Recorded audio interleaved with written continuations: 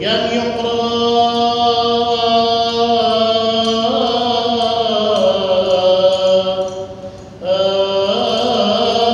تيوفيلا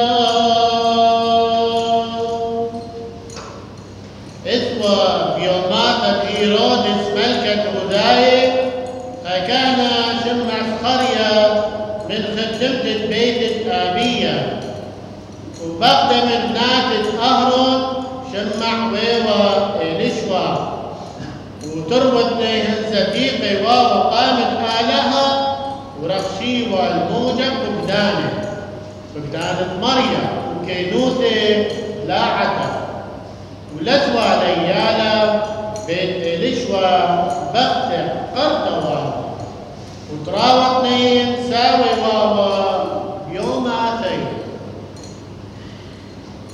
من أجل أن كثيرين راموا أن يكتبوا قصص الأمور التي نحن بها عارفون كما سلمها إلينا الذين كانوا منذ البدء معاينين وخداما للكلمة. رأيت أنا أيضا إذ كنت قريبا من كل ذلك باجتهاد أن أكتب إليك كل شيء بحسب ترتيبه أيها الشريف توفيلوس لتعرف حقيقة الكلام الذي تتلمذت له. كان في أيام هيرودس ملك اليهودية كاهن اسمه زكريا من خدمة آل أبية وامرأته من بنات هارون واسمها إليشبا وكان كلاهما بارين أمام الله سائرين بجميع وصايا الرب وحقوقه بغير نوم ولم يكن لهما ولد لأن إليشبا كان عاقلا وكان كلاهما قد طعنا في أيامهما.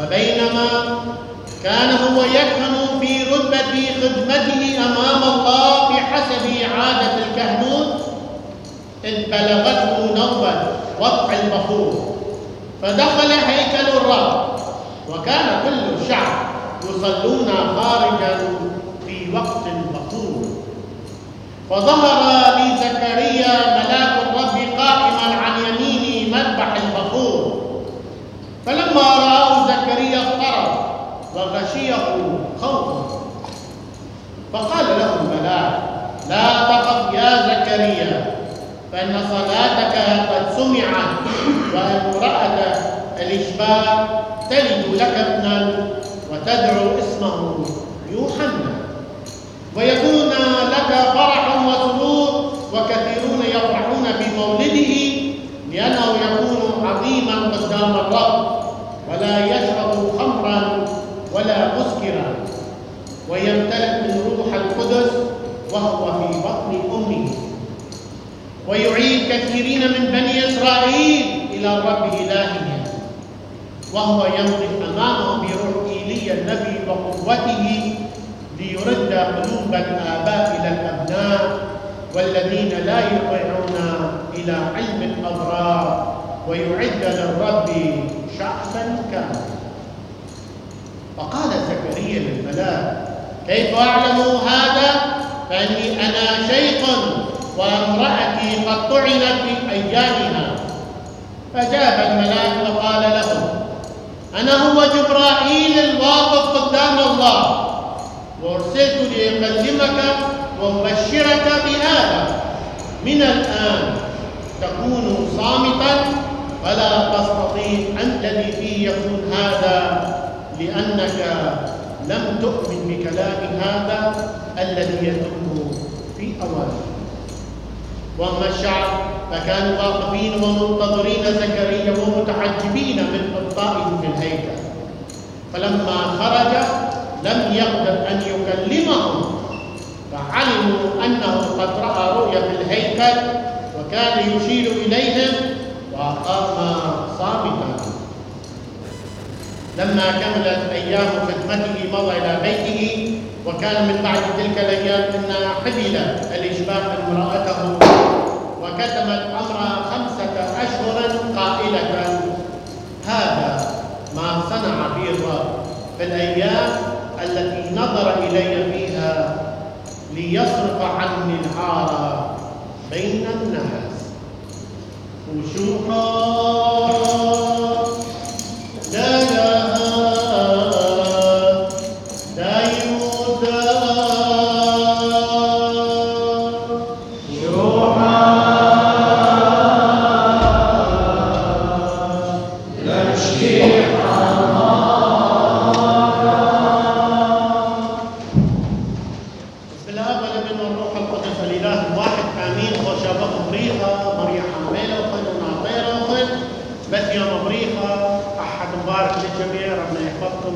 جميعا wish you all a blessed Sunday. وين خشاوع عفاتا دخلنا سابوع جديد اللي هو سابوع البشارة، ما بشارة وإنما سابوع البشارات. قبل ما نبدأ شوية شرح الإنجيل، ذكرنا بالمحاضرة شوية يوم الجمعة، أتمنى تسمعوها المحاضرة لأنه دعمت شرح واسع عن هاي النصوص مال الأناجيل، فدعمت شرح واسع عن النص. هنا دعمت شوية تقريبا ربع ساعة ثلث ساعة، أزيد شوية وياكم 25 دقيقة، ما كافي حتى نوصلكم كلمة الله. On a Friday, explanation on this chapter is almost 1 hour and 30 minutes. I give more details about this chapter. Please go back and listen to that. Because on Sunday, only we can give you a couple minutes, like maximum 15 minutes, 20 minutes maximum. Or if I go more than 20 minutes, everyone will look at the phone, it's going to finish. But when we're sitting watching some movies, some TV, or some play, or we are shopping because now we are so busy shopping. As the Christmas coming, as the presents coming, so we're going to invite a lot of people, we're going to cook, we're going to make it pacha, we're going to do a lot of stuff. Then what? Where is Jesus in your life? كيف يشعر الخير؟ I mentioned one more on a Friday, and today I'm going to repeat it again. Please, be silent. Be silent. The angel of God ascended now to our earthly life. He's looking, maybe he's going to come to you. If you are busy, rush hour in your life, you never listen to God. You never meet with that angel sent to Zechariah, and he's going to come to you today. Please, pay attention and be silent. What's the meaning silent? Listen. The word of God is very important time now to listen to that. Because the Old Testament is done, is in with this chapter today. It's going to be started in the New Testament. If you are not included with this New Testament, you still live as a sinner. عزيزا برخي إلى دال أنتم تحملوتن شدقة. Please, silent. لما تيجي تاخذ قربان, go back in your seat and thanks to our Lord. اشكر ربنا. لما تيجي تاخذ قربان تدور لدوكم واشكر مريم عليها. بشدقة. ليه معناتها شقة ولا مخيط؟ لا، شقة مخصص دانا سبب ملاخة مريم المغفارة أني يوماني. كل يوم المغفارة بس أني يوماني ديق محضورة تهوية الطارة ملاخة مريم يتين جو زكريا خوشي بخنا باتا جيبت مريم بطرع بازل جيبت مريوسف وبطرع بزالة جيبوك وجيبت بطرع منه. هالآحة تصير مهم صحيح موجود الملاك الحارس موجود، بس السكوت مالتنا خلينا نفكر بهالايام المباركه، لانه اليوم يجي على زكريا، احد الجاي راح يجي على مريم، الوراء راح يجي على مريوسف، والوراء يمكن راح يجي علي او عليكم او على اي واحد من العالم. خلينا لهذا الحضور الملائكي، لأن الملائكة تفترها الأيام. ننقل عزرائيل كل واحد ويوم، بس أهم شيء خلي نفكر بسكون وصمت وتأمل. الشماس لما يقول بشلية وضح حدثة، كونوا في السكوت والهدوء والسكوت، لأنه كلمة الرب تقرأ. احنا مشغولين، حتى جسمنا هنا بس عقلنا مو هنا. بشارة الملاك زكريا هو زمن مجيء جديد، هو تحضيرنا لميلاد يسوع المسيح. زكريا كان من فرقة آل أبية، وقلنا الفرقة متكونة تقريبا من 1000 كاهن، فمرة واحد من هالكهنوت مرة واحدة يقدر يدخل يسوي البخور، لأنه أكثرية الكهنة في ذلك الوقت كانوا مخصصين إلى الذبائح والبخور، يخصصوهم. وحلوة الفكرة سمعتها من كاهن صغير يقول تذكرون الزمن الصالح لما هذا الكاهن اجى وشاف هذا المجروح ما وقف على ليه؟ لأن خاف الحصة مالته لا تروح، حتى هم لا يتنجس، وأن الحصة مالته لا تروح أو الدور مالته لا يروح، فرأسه ركض. نفس الشيء شماس. فهنا انتبهوا، كاهن زكريا دخل مرة واحدة، تقريبا يجيله السنة مرة واحدة بالحياة الكهنوتية، فدخل إلى قدس الأقداس.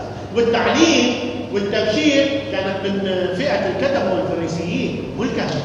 الكتبة والفريسيين الكهنة كانوا ملتهين بالبخور والذبائح، بينما التعليم كان على الكتبة والفريسيين.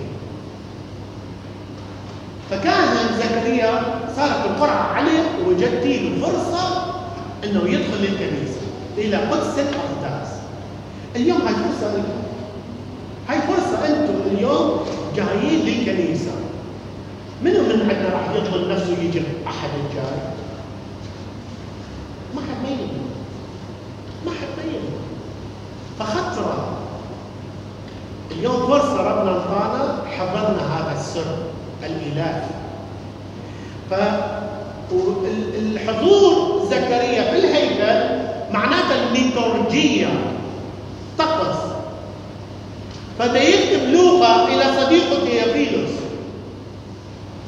لأنه لوقا مو واحد من تلاميذ يسوع، هو تلميذ التلميذ، هو مو تلميذ يسوع مباشرة، هو تلميذ التلميذ، بس كان قريب وده يباوع ايش يصير، وسمع من أقرب شخص إلى يسوع من تلميذ، كان تقريبا يقولون مرقس كان معاه.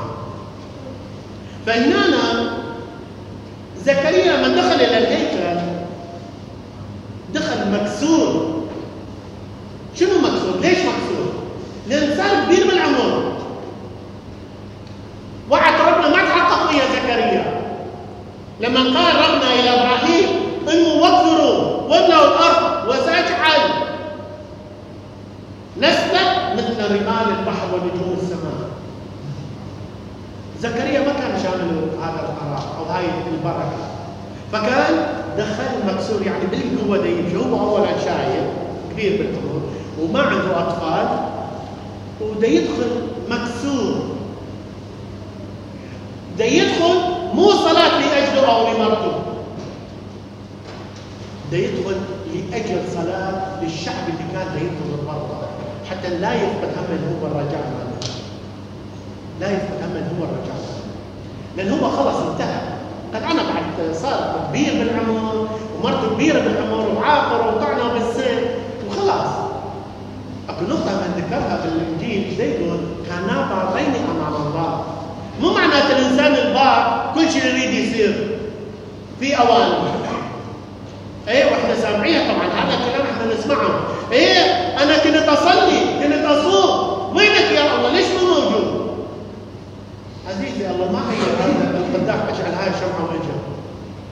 ما تعرف ربنا شو كيف راح يجاوب، ما تعرف يا وقت يا ساعة يا زمان يا عمر يا حالة، ما تعرف. أهم شيء أنه أعرف دائما أنه ما نقطع الأمل والرجاء. زكريا دخل مكسور إلى الهيكل، ده يقدم بخور حلو، ده يقدم شيء. هل هي احنا اليوم تقديمتنا احنا شنو لبيت الله؟ شوفوا زكريا ده يذكر، الانجيل ده يذكر، ده يسوي، ده يقدم خدمه. احنا ايش نقدم خدمه؟ هاي كلها دروس لنا في حياتنا، انتم وانا كلنا ايش نقدم هاي الخدمه. فلما زكريا ده يقدم بخور، وفجأة ظهر ملاك الرب على يمين المذبح. حلو، وقت البخور شماس، وقت البخور ده يرفع على كلمة الله. فوقت البخور معناته حضور إلهي. قال له زكريا اسمع صلاتك. مثل ما يقول واحد سيريسلي هسه هالعمر ما نرضى، ما قمنا نرضى. ليش؟ قمنا نعاتب ربنا، حاشا، قمنا نعاتبه. هالساعة تذكرتني يا الله كل هاي السنين، هالساعة تذكرت؟ مرة شنو هم لازم أعملها، هم لازم أعملها. ليش ذكرتني هالساعة؟ لأنه ربنا يعرف أي ساعة، أي وقت يجي، يعرف أي وقت إجابة صلاتنا. قال له سمعت صلاتك. بس قبل هذه، قبل ما يقول له سمعت صلاتك، ايش قال له الملاك؟ من يعرف ايش قال له الملاك؟ ماذا قال الملاك لزكريا؟ أنا جبرائيل.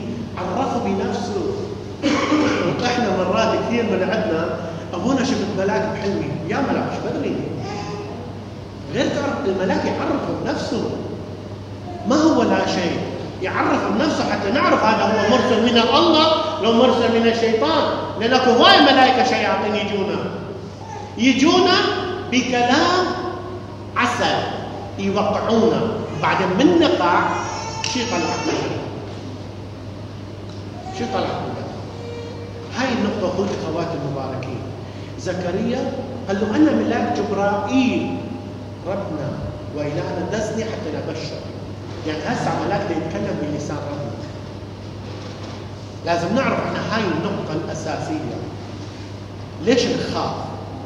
هسه لو يجي الملاك، أكيد ملائكة موجودة، وهسه بس لو يظهر ملاك يشتعل هاي الشمعة ويصير ملاك هنا بس يبشر هالشكل إيده كلنا يمكن نرصي راسنا. نخاف. ليش؟ لأنه ما عندنا ثقة بنفسنا.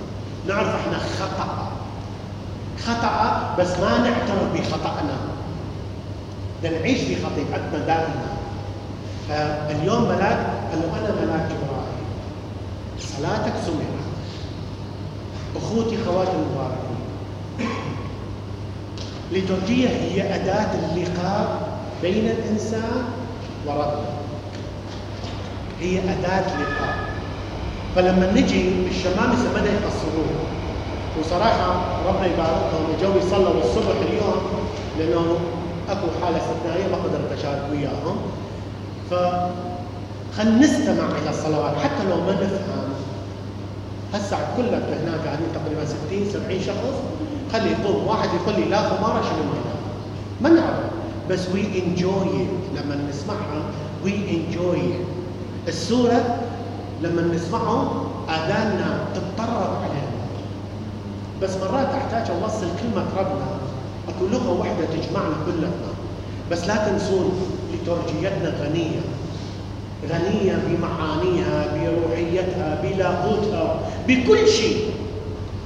بس نصير مجبور حتى شوية تسوي عربي حتى نوصل كلمة الكل تفهم. بس صلواتنا أكثر شيء نسويه بالطقس مالنا. فالشمامسة لما يصلون خلي ننتبه، خلي نركز، خلي نصلي بخشوع والصمت، نحضر حضور الإله في حياتنا. فزكريا لما دخل في صمت، والشعب كان دا ينتظر برا، دا ينتظر البركة الختامية، ما أعطى بركة، صار أخرس. ليش؟ لأنه شك. احنا مستعدين اليوم نشك، هل يا ترى الله موجود؟ ايه شك، بس لا تفقد إيمانك. ابحث مو تقطع، ابحث عن وجود الله في حياتك. فزكريا لما طلع ما أعطاهم البركة، لأنه خلصت بركة العهد القديم راح يجينا بركة العهد الجديد مع يسوع المسيح. لهذا بقي زكريا 9 أشهر. من يقدر من عندنا يسكت 9 أشهر؟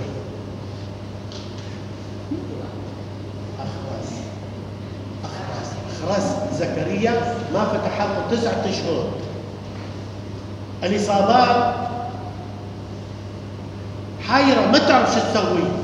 الإصابات ضاعت ما تقدر تفرجي وجهها قدام الناس، لأنه تحس مثل عار، لأنه تحس هي ما محسوبة من شعب الله المختار. شلون هي ما محسوبة من شعب الله المختار؟ زكريا كاهن، الإصابات من عشيرة كهنة هارون. شلون هي ما محسوبة؟ هي محسوبة بس ما كانت تعرف.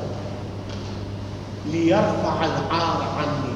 هسه ذكرني حتى يرفع العار عني. كلنا محتاجين هاي اللحظة حتى يرفع العار عنا، حتى نعيش قدام كل الناس ونبشر باسم يسوع. ما بده يبشر هسه باسم يسوع؟ ما حال. إذا نشوف واحد يحكي باسم يسوع مرة بده يقرأ بايبل، إذا كان من هذول الإنجيليين أو بروتستانت أو anyone، يمكن نضحك علينا. هذا ايش يسوي؟ واحنا ككاثوليك نخجل نسوي هذا التصرف، او نقعد في مطعم ما نخجل نصلي. وهذا الوقت هو وقت صلاة وتأمل وصمت. خلينا نسمع كلمة ربنا في حياتنا. ترى الشيطان هسع كل الشر ده يسحبنا بعيد، نحضر كل الزينة والهدايا والأكلات والعزايم، وفوقها بدنا نصلي بس ما يصير لك دام. هاي اللي حضرناها منو راح تصير؟ شفتوا؟ ما نقول وين الله في حياتنا. اخوتي خواتي المباركين، بهالايام مثل ما قلت حسب كتاب الانجيل يقول الملاك نزل، فملائكه هالايام موجوده، هي دائما موجوده بس هالايام موجوده. بشرت زكريا، راح تبشر مريم، وراح تروح يم يوسف، وراح تروح لكل واحد من عندنا. فانطوا اذان صاغيه لكلمه الرب في حياتنا حتى نستقبل الميلاد. واذا قلبنا ماكو مكان له، عايشين في العهد القديم، عايشين في الخطيئه وما عشنا الخلاص في حياتنا، راح يبقى يسوع تاريخي قبل 2000 سنه ولد، احنا ب 2021 راح يصير 22 23 وهكذا، ماكو اي تغيير في حياتنا. انت لما تجي للكنيسه تجي انسان خاطئ، تطلع انسان ابيض، انسان طاهر. ليش؟ لانه تناولت يسوع. اذا تجي تتناول خبز وتطلع اكل الخبز ما تقدر لا تدري. الكنيسه هي بيت الخطأ، تجي تطلع اكو تغيير في حياتك.